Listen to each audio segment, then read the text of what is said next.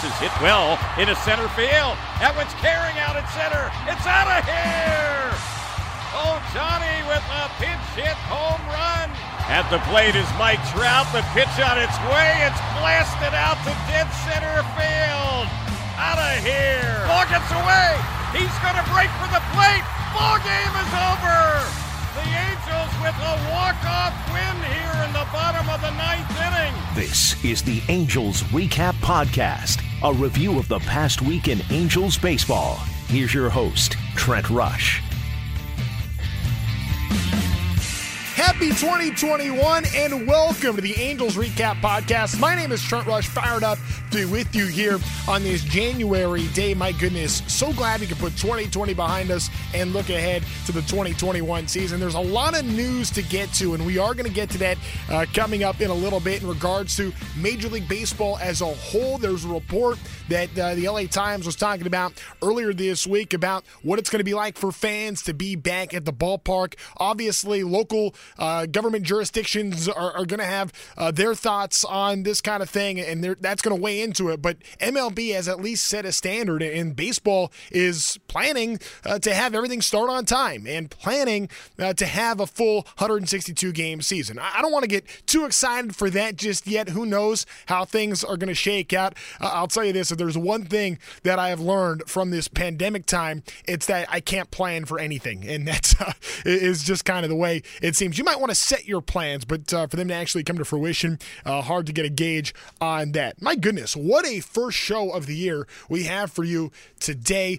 We're going to hear from David Fletcher, the Angels' star middle infielder. I want to call him the star second baseman because I think he can be an all-star at that position, but if baseball ever puts together a utility position for the all-star game, there is nobody better suited for that than David Fletcher. Played everywhere last year, third, short, obviously second base, played in the outfield. Fletch did everything. We talk about that. Plus, he's got like the best cult following there is of any player in baseball, I think, right now, and we'll address some of that as well. So David Fletcher coming up in a little bit. And then after our conversation with David Fletcher, Joe Maddon spoke at the faux winter meetings, and there were no actual winter meetings this year. They were all done via Zoom and online, but Joe Maddon at the end of December still spent some time with reporters to go through a lot of different Angels topics. We're going to hear from Joe. I'm going to weigh in on some of his thoughts and give some of mine as well as we look ahead to this 2021 season and what is to come. But without further ado, here's our conversation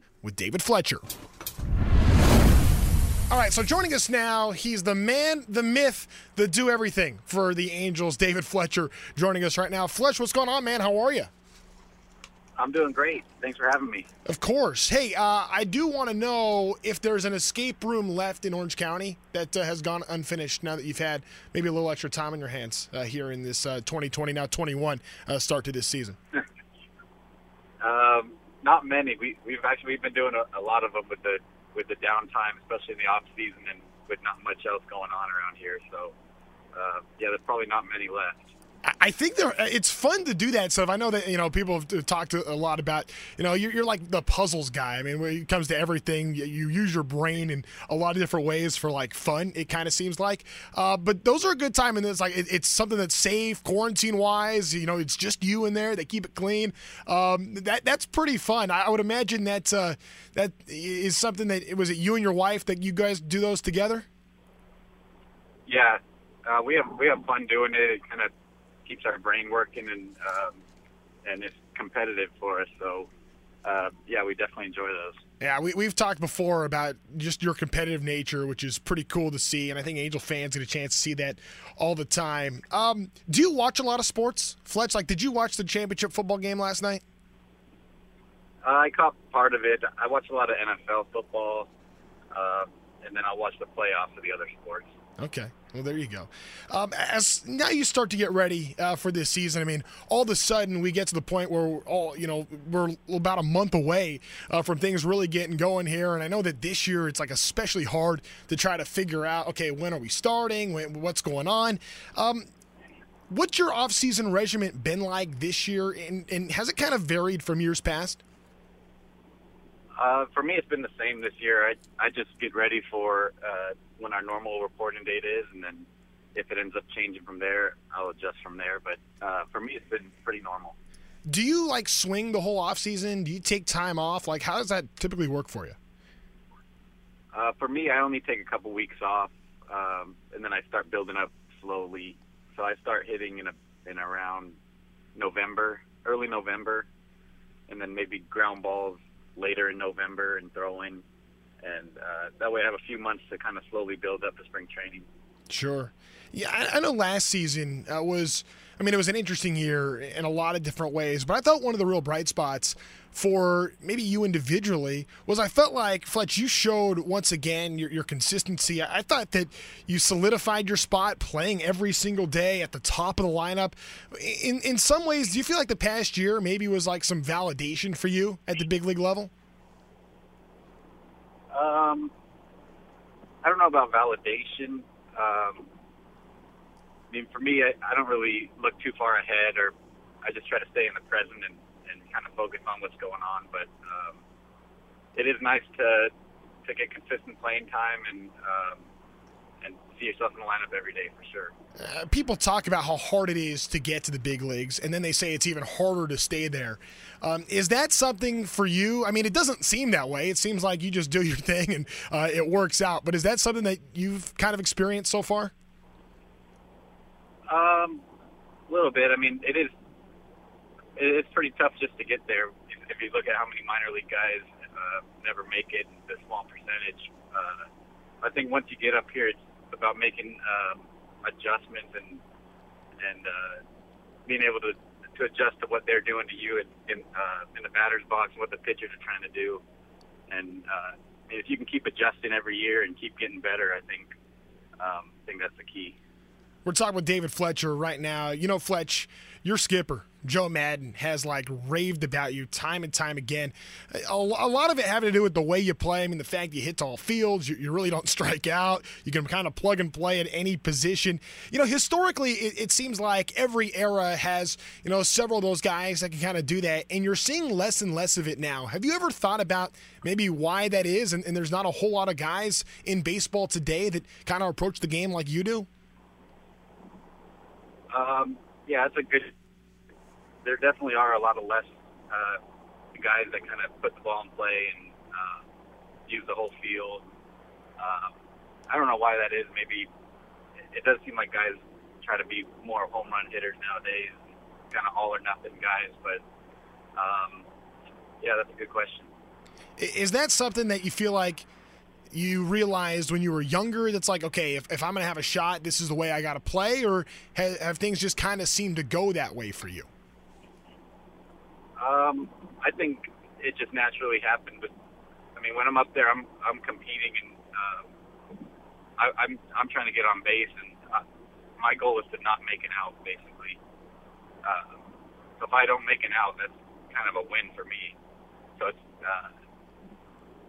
I mean, I can't see myself going up there and giving away at bats and kind of treat it any different. So I think it's just the competitiveness of me not wanting to let the pitcher get me out.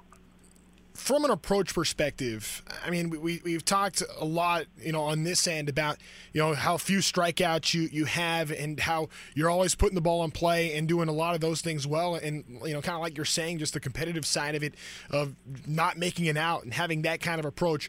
What's the mentality like when a count gets to 1-2, and a 1-1 pitch, it's close, you take it, now you're set 1-2. What are you thinking in that moment about what you're trying to do at the plate, and maybe just kind of what you would like to accomplish on the next pitch? I mean, it's not like when I get to 2 strikes, I'm thinking don't strike out. It's more, I'm still want to be aggressive and get something to drive. But it's definitely kind of a more of a fight mentality when you get 2 strikes and those close pitches, fouling them off or making the guy work. And ultimately, if I can fight off enough pitches, I'll end up getting a good one, and then see what I can do with that. But with 2 strikes, I still want to be aggressive and want to make him work for an out. Sure. Fletch, you and I have talked about your defense, too, and you've said some pretty interesting things in the past. But I would imagine, like, the biggest challenge You're playing shortstop one day, third base the next, then you're at second, then you got to fill in the outfield. I think a lot of fans probably realize that that's a really tough thing to do, but maybe don't quite understand why. Why is that such a challenge? Why is that such a hard thing when you're bouncing around different positions all the time? And I know you make it look easy, but I know that can't be easy to do. Probably the toughest thing is just the angles off the bat and getting the live balls off the bat. You can simulate everything in taking ground balls and in batting practice, but it's a little different when the game comes and the ball comes off the bat, whether you're playing third or second or short or outfield even. It's all a little different, but once you get past that part and get enough game reps at each spot, then it's just about getting all the reps in batting practice, and I always feel prepared going into the game, no matter where I'm playing, because I just get all my work done before the game, and then when the game starts, you just go out there and just go make every play you can and kind of have fun with it. But as long as you prepare right, you should feel pretty comfortable in the game. So as somebody that you've basically been an infielder your entire life, I know coming up you always were a shortstop, and I've spent a lot of time at second base here at the big league level, some third as well. And then maybe Joe Maddon comes up to you and says, "Hey, Fletch, tomorrow we're going to need you to give us a little lift out in the outfield." What's your thought process when your manager comes and maybe says something like that to you? Not much of a thought process. Kind of, I'm prepared for that before that even happens. Whether it's spring training, getting reps out there, and even if I haven't played in the outfield in a few weeks, I go out there and take a couple fly balls and make sure I'm ready just in case, because I know that could always happen. I want to talk about something that's pretty interesting to me, and that is the David Fletcher persona that is online. Fletcher, are you aware of what your Twitter cult is like? I've had people send me pictures of different memes on there that are pretty funny, so I've seen a little bit of it. Hey, how tempting is it to want to respond to some of these? I think it's just hilarious. I mean, the fans love you, Fletch. Yeah, I mean, it's awesome to have so many people rooting for you, and have fans like that is pretty inspiring to me. Yeah. Does it ever catch you off guard? Holy cow! This is nuts. I mean, especially All-Star time, it kind of seems like that picks up a lot, and just whenever you make a great play, it's like they treat you you were like the Chuck Norris of baseball. It's like the coolest thing. I don't know about that, but yeah, they would say so. Yeah, like I said, it's pretty cool to see all the fan support and kind of get recognized by the fans like that. We're talking with David Fletcher right now here on Angels Radio. Fletch, last season, it was so strange for everybody, and for fans not to be at the ballpark, and you guys basically had to be separated so much throughout the course of the season. A lot of people have talked about just how strange that was, but what was the weirdest part of last season for you? Probably playing with no fans at first. It was the whole year it was weird, but especially at first, before we got used to it, it was different coming out before the game and having no one in the stands. But game starts, it's the same game. Nothing's different, but just the feeling to me before the game was definitely different. I know you're not necessarily the biggest talker out there, but there's a lot of chatter that goes on the diamond. Did any of it ever cross your mind of there's not background noise anymore? There's not a lot of fans here. Did you ever think about that when people were kind of talking on the bases let's make sure a microphone doesn't catch us? Not really. The stadiums did a really good job with playing all that fake crowd noise. A couple of them actually got pretty loud. Yeah.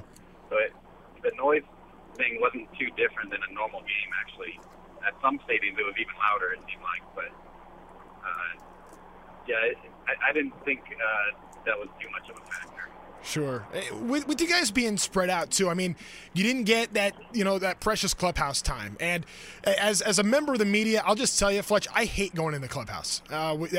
For me, that's the player space. I don't know that, reporters necessarily need to be in there. I get why you got to have the conversations, but I don't love going in there. That's your space. But at the same time, you guys didn't even really get to go in there this year. How much of a factor do you think that had, not just for this team, but just baseball-wide? How much of a challenge is it to try to maintain the camaraderie and have the relationships that you have when you're not necessarily able to be in that space together? Yeah, I mean, team chemistry is a huge deal, and I think it translates to winning a lot. And there was definitely a little bit less this year, but I don't think it was like as bad as you would think with us not being able to see each other. I mean, we were still around each other every day, and obviously some guys were a little less, and some higher risk guys were kind of away from the team a little more. But in the clubhouse, you're still around 80% of the guys. At least being able to talk to everybody every day. So I don't think it's made a huge impact, but definitely maybe affected a little bit.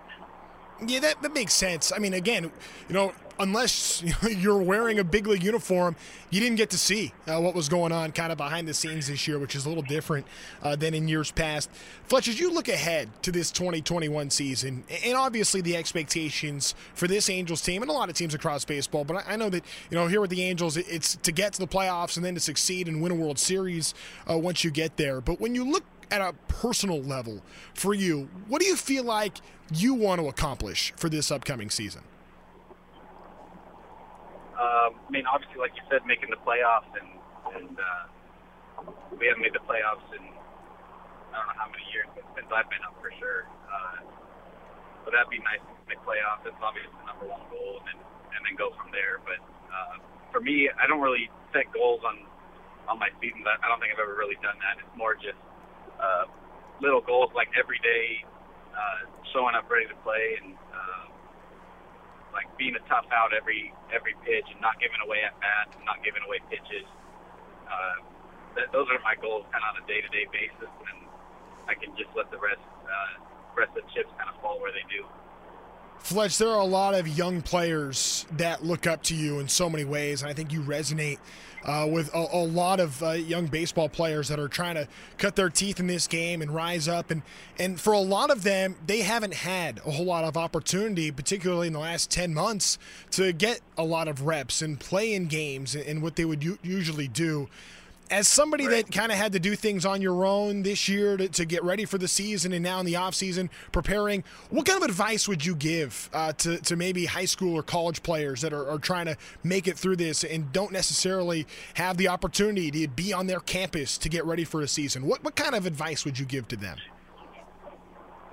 I would say there's a million ways for you to get better, and there's a lot of excuses that you can make right now of ways that you missing out on team practices or missing out on playing games, not being able to go places. But there's a lot of things you can do at home, workout-wise, in the gym,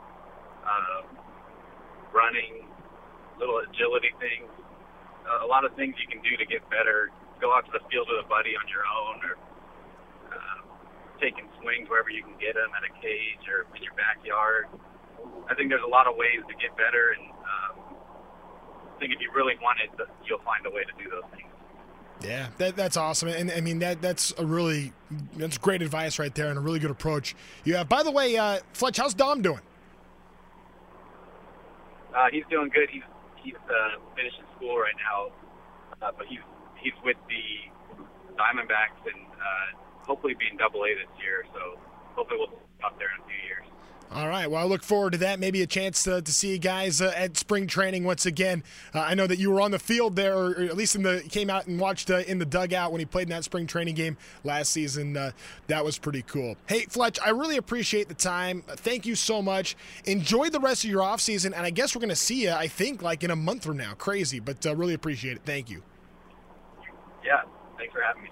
There he is, everybody's favorite, David Fletcher, and great to have him here on this first Angels Recap podcast of 2021. You know, we're going to be here for you every Wednesday for the foreseeable future, so if you have not subscribed yet, make sure you do that, and you want to get the alert that the podcast is available before I even post it on Twitter or the Angels do, or however it gets out there.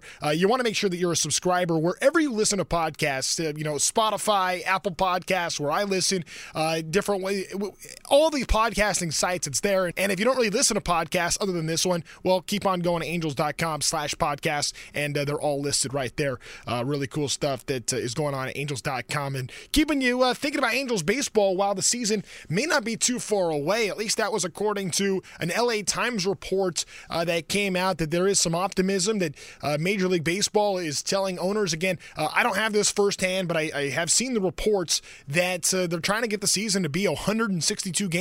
I'll say this. Last year, the 60-game season, that was not a season. And I thought the playoffs were legitimate. I thought the Dodgers were the rightful champs last year, but I thought 60 games was simply not enough to really justify, especially because when you look at the Angels case in particular, as much as they struggled at the end of July and through August, when they got to September, they started playing good baseball. And I think the Angels were just starting to hit their stride. Had the Angels had their September actually be in May, and you could look at what would be following that for the Halos, I think it could have been a much different 2020 for this Angels team. But, you can't play the ifs and buts game, but that's just the way it goes. And now you got to prove it on the field here in 2021. And hopefully the Angels will have a chance to do that with 162 games and with you at the ballpark. That's important too. And part of what the LA Times report included would be how fans could be at the ballpark. And that would be pod seating. It would not be full stadiums. It would be reduced for sure. You would have to wear a mask with the exception of while you're eating or drinking. So that's going to be part of it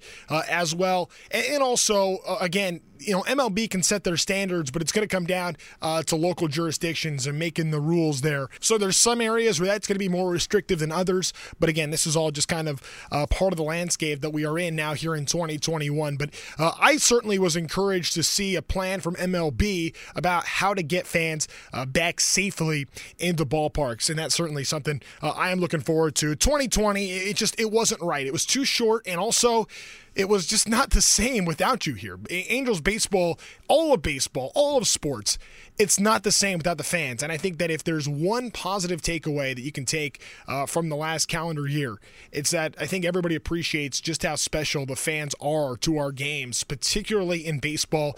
Just the energy is there. David Fletcher kind of referenced that. You can pump in the crowd noise, and that helped to make things seem normal-ish, but there's no replacing the energy of a live audience and a live crowd that's just engaged and active in everything. I was fortunate enough to be at the ballpark for games last season, home games anyway, and when you're looking at the field and when my line of sight is between the lines and I'm watching the game itself, things felt normal. But anytime you looked anywhere else, or in the case of when I had to go walk back to the studio and I had to walk on the concourse level to get back to the post-game show, sometimes I would leave in the ninth inning and the game would be going on and I'd be walking on an empty concourse with nobody there, and that was just downright eerie. So I'm super hopeful that we're going to have everybody back in the ballpark this upcoming season. Also did want to mention this, and this was sad news at the end of last week when we learned about the passing of Tommy Lasorda, who was a great ambassador for baseball for over 7 decades, and what he meant to the game. And obviously people know about what he meant to the Dodgers organization.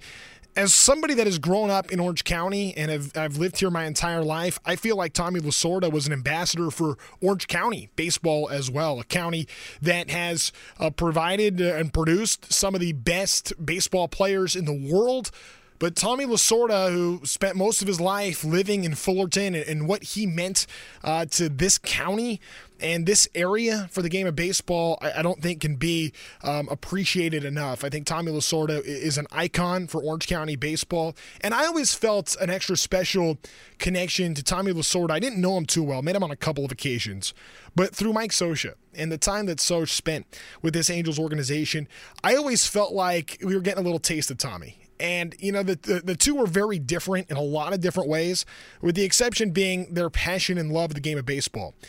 And I was also, I'm certain that Tommy was very proud of Mike Scioscia's career. And I remember this vividly when Soch passed Lasorda for career wins, Soch almost was like, not embarrassed, but he was not comfortable, it seemed like, passing somebody that he respected and admired as much as Tommy Lasorda. He really downplayed it. And in the media, you talk about it and, it gets written about and talked about on shows like this and that kind of thing. But I really think that was something that was a little bit uncomfortable for Soch because he had so much respect for Tommy Lasorda. That was just something that always kind of stuck with me, and just the love of the game and the treatment. And, I feel very fortunate to have at least had a handful of interactions with Tommy Lasorda because of his relationship with Soch, and also, living in Fullerton and coming down to the Big A. And it's been pretty neat seeing the outpouring of love for Tommy Lasorda across Major League Baseball. I do want to shift gears for a second to talk about this upcoming season. Joe Maddon spent some time with reporters via Zoom after the faux winter meetings, talking about some Angels hot topics, some key questions going on. And one of the big things for the Angels coming back here in this 2021 season is Joe's basically going to keep his entire coaching staff intact. And that is a really big deal on so many different levels. Joe talked about how important it is to be able to have his entire coaching staff back for another season. I love it. I love the continuity, man. Had it for a while in Tampa Bay, had it for a couple of years with the Cubbies too. It's so important. It's so important if you get the same group working together on a daily basis. The conversations are so much better, easier, transparent. Guys aren't worried about offending. It's just so good, and the players find that comfort zone too. So. Yeah, I like it a lot. When I think about great coaching staffs, I think about the one that he was a part of in 2002. When you think about Buddy Black and obviously Joe and, all the key pieces there under Mike Scioscia, and just the amount of brilliant baseball minds when you can have this staff be together. And I think there's a really good staff here. I think that Mickey Callaway is an outstanding pitching coach, and Jeremy Reed does a lot for the hitters as far as being the batting coach is concerned. I think Bussy keeps things light with the guys. I think Brian Butterfield, third base coach, but in so many ways it helps out just tremendously with this coaching staff. I think Brian Butterfield, just a really brilliant baseball man that helps in so many ways. And you have a really good bench coach too in Gags, Mike Gallego, who's been part of the Angels staff here for a little bit, but as a bench coach, I think he brings a lot for Joe Maddon. Those guys, real baseball men that understand the game at a very high level, and I think they feed off each other pretty well. So good for Joe that he's able to kind of keep this hand-picked staff together and get another run at this. I don't know how you could make that move after just 60 games to make a change. And clearly, I say that to an extent because I think if Joe wanted to make a change and he saw that these guys maybe weren't putting the work in that he was asking, or the coaching staff the whole time before the 60-game season began, they were like in constant communication, the coaching staff was. So Joe was always keeping tabs on what was going on with the guys, who were always checking in with players. So I think he actually had a long time to evaluate his staff, maybe not so much on the field in terms of only the 60-game window, but really the whole year, going from beginning of spring training all the way through, even during the time when really nothing was going on, the coaching staff was working to try to improve this club. So clearly Joe Maddon liked what he saw there. I should mention this, though. There was one change to the Angels coaching staff. They made an addition, and that was by bringing in Bruce Jeter Hines to the Angels staff. And this is going to be his 24th season in the organization. He'll be serving as the outfield coach and the first base coach for the Angels. He was previously the Angels first base coach back in 1991, spent 22 years as a part of Angels baseball from 84 to 90, and then again from 94 to 2008. He served as a scout, minor league coach, as a minor league manager and instructor. Clearly, he's got a long background with Joe Maddon, too. But this is an Angels lifer that is joining Joe Maddon's staff here at the big league level. So that was pretty cool.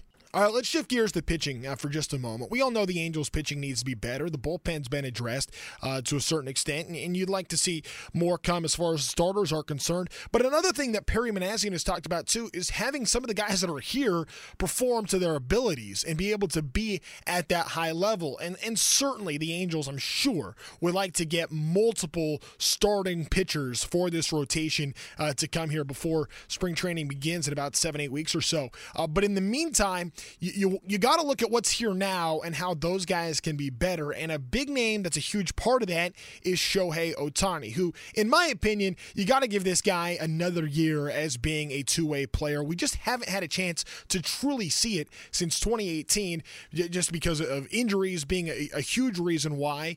But you want to see what Shohei Ohtani can do. Give it one more honest shot of seeing if he can be the dynamic two-way player that he is, because if he's a pitcher only, well, he's got the arm trouble and you worry about the splitter and how he gets that right and how you use him in that sense.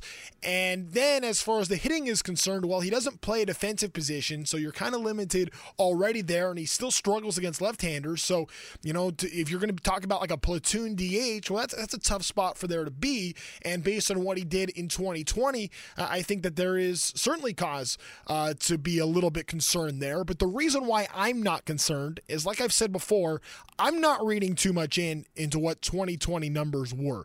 Shohei Ohtani, for me, is a guy that rises to the moment. He is somebody that feeds off the adrenaline of the crowd. He is somebody that is ready for that big spotlight when it happens. Think back to his first spring training and how brutal he was that spring. I mean, we were all nervous, and it was almost hard to justify why Shohei Ohtani was on the opening day roster for the Angels that year. And then you look at the first week that he has, and it's like, oh, okay, this guy is for real. I think that he's somebody that needs to play in the big atmosphere and maybe empty crowds. I don't know. Different guys react in different ways. I think for Shohei, that might have been part of it. But he's getting healthier as far as we know. Things are going really well for him. As Perry Manassian reported just a couple of weeks ago, Shohei is doing really well. And Joe Maddon was asked if he could put Ohtani's name in the top of his rotation in pen, not pencil, basically solidifying, does Shohei Ohtani have a spot? Here's what Joe had to say. No, he's doing really well. I want it to be in pen. Yeah, it just depends on his health. Everything I'm hearing is good. So, yes, without any setbacks, which I don't anticipate, I anticipate writing it in pen. So I'm hearing good stuff. And just think about all those other names with a couple added via acquisition yet somehow. Really excited about that. Just like I talked about last year, I think six-man rotation is definitely going to be in vogue this year among a lot of different teams. So you're looking, again, for depth and quality and depth. And, of course, Shohei's a big part of that as long as he's well, and he is right now.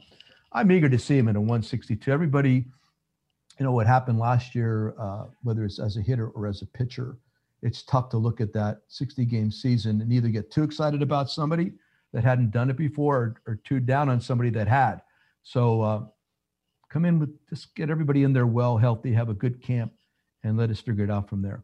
I think it's interesting that Joe mentions how a six-man rotation could be in vogue for a lot of different teams across baseball. Clearly, if Shohei Ohtani is one of the six, I think that would be really important. And you can kind of see a pretty clear four right now of the six. If you're going to include Shohei Ohtani, when you're adding Dylan Bundy to that conversation, you're looking at Andrew Heaney and Griffin Canning. And certainly you'd like to see two more starting pitchers. Maybe Patrick Sandoval gets close to there, Jose Suarez close, Jaime Barria close.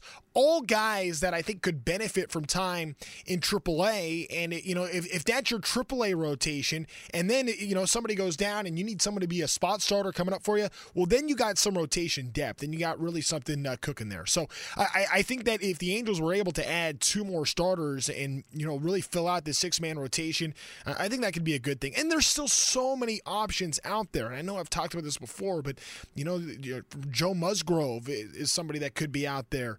We saw, the Darvish move and Snell move, but there's still so many other options, and it doesn't just have to be Trevor Bauer either. Jake Odorizzi has had better career numbers before last season than Trevor Bauer did. I think Masahiro Tanaka, I know there are reports that he may not want to play in the United States if he doesn't re-sign with the Yankees, but, Tanaka could help out, I think, in such a big way for this Angels staff.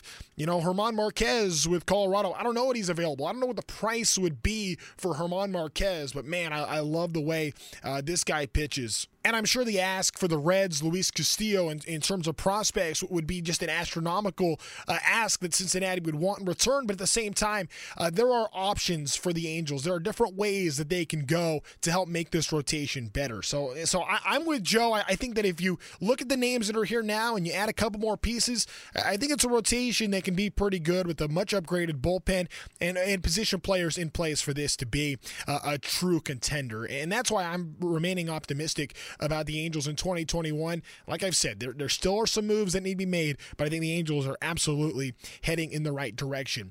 Another question mark for the Angels this upcoming year will be what's going to happen in right field. Well, Jo Adell came up last year, played about a month, and there's no question about it. He struggled, and he showed that he's not quite ready for the major leagues. But in the meantime, well, now what are the Angels going to do in right field? They're probably going to have to go get somebody externally to fill a spot. You got to at least give Jo Adell, I would think, some time at the AAA level. But let's get Joe Maddon's thoughts on Jo Adell in his first year in the bigs.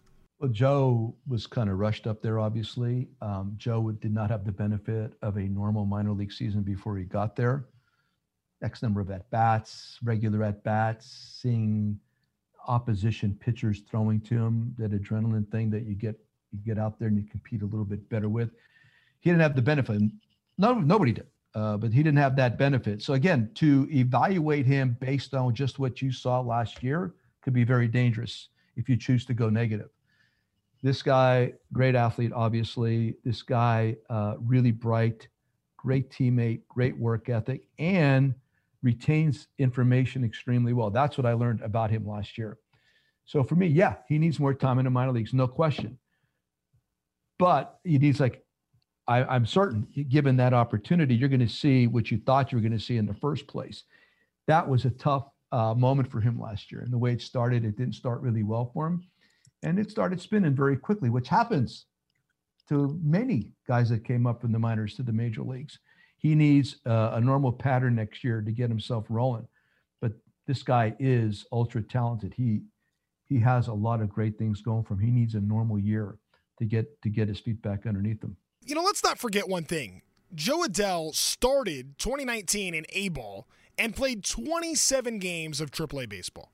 Okay? He would have been the perfect candidate last year to spend 5 months playing in AAA and then be a September call-up and then start his big league career at that point. And I think that at that point, you might have seen Jo Adell ready to play at the major leagues. This guy he simply needs more time to mature as a hitter and as a defender as well, especially as a defender.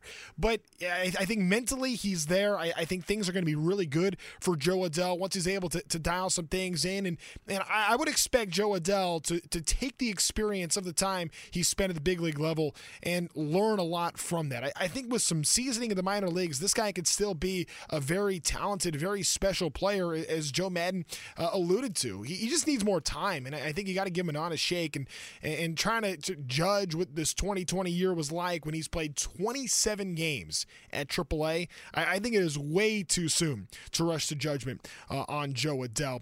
We spent a lot of time talking about Perry Minasian, and we're going to hear from the Angels' new GM coming up in our next segment. But in the meantime, here's what Joe Maddon had to say about what he's thought of his new GM's moves so far. Big fan. Again, this is a perfect example of Perry going after identifying guys and going after them and getting them. Both Iglesias. I've known Jose from Detroit, then Boston, and then Cincinnati, and then Raciel from Cincinnati. Believe me, this guy is a relief pitcher. We've known, if you've been in the NL Centro, this guy's as good as it gets. And then the other guy, the shortstop, the thing that's been surprising people about Jose is the fact that he's gotten so much better offensively. He's been getting better gradually for a while. It's just now he's getting stronger, a little bit older, but this guy has a flair for defense, as you know. He got great energy. I talked to Brendan Hyde about him. Hyder said, tremendous influence in the clubhouse. So for all those different reasons, that all this stuff that I didn't really know for certain, that I'm hearing from reliable people, I'm really eager to work with them. I called them on the phone. Outstanding conversation. Yeah, I mean, I like the moves too, and both Iglesias guys are tough too, and they're gonna have a little bit of a grit to them in the way that they play, and I think that could be good for this Angels team, and that could be a step closer to that championship level that you want to see this team get to. But overall, Joe also weighed in on his impressions of his new GM. The part about it is, I think he's one of the few guys I've run into lately that really embraces what had happened, or like the more of the, and for lack of a better method of describing it, the old school stuff. I think he really gets that part of it. He gets the heartbeat. He gets the way to build a team, just not necessarily based on only the future, but you might have to get some guys in there to resonate in the present. I think he balances things. And again, I guess we're always speaking from our own methods and our own ideas of how things should be done, and he and I are really kind of kindred baseball spirits when it comes down to how they should be done. Oh, yeah, the M&M boys. Forget Mansell and Maris. It's about Madden and Manassian. I kid a little bit there, but I think it's going to be a really good marriage with those two. And I think when those guys are on the same page and have the same idea for what they want the club to look like, I think that's going to be a really important thing and is going to bode well for the Angels. It's not going to happen overnight, and that's the other part, too. I think that this Angels club right now is ripe to have something special happen if they're able to get some more pitching. I think that the position players are there. I think the bullpen is there. I think the starting pitchers that are in place are good, but with some help, I think that this rotation can be really solid, and this can be a team that can be a force. And like I said, it does not happen overnight. It's going to take a little bit of time, but I think that 2021 could be the beginning of a window that could be very fortuitous for the Angels if things go the right way, and I think that they have the right leadership in place for that to happen. All right, that's going to just about do it for us here on this first installment of the Angels Recap Podcast. Thanks to David Fletcher for joining us on the show. Of course, you can also catch the Halos Hot Stove Show that we are doing Wednesdays and Thursdays pretty much throughout the rest of the offseason going into spring training, and who knows, it may continue after that. We just got to kind of wait and see how that all goes. But yeah, Hot Stove coverage is well underway on the home of Angels baseball on the radio, AM 830 KLAA across Southern California. You can find it on the web as well, am830.net. For all of us here at AM 830 that put this show together, my name is Trent Rush. Thanks to you for following along, for subscribing, and being a part of our Angels baseball family. I can't wait to have you at the ballpark in 2021. I don't know exactly how it's going to happen. I don't know when it's going to be, but when that day comes, my goodness, it is going to be exciting. In the meantime, thanks for checking in, and let's keep this thing going. We'll talk to you next week here on the Angels Recap Podcast.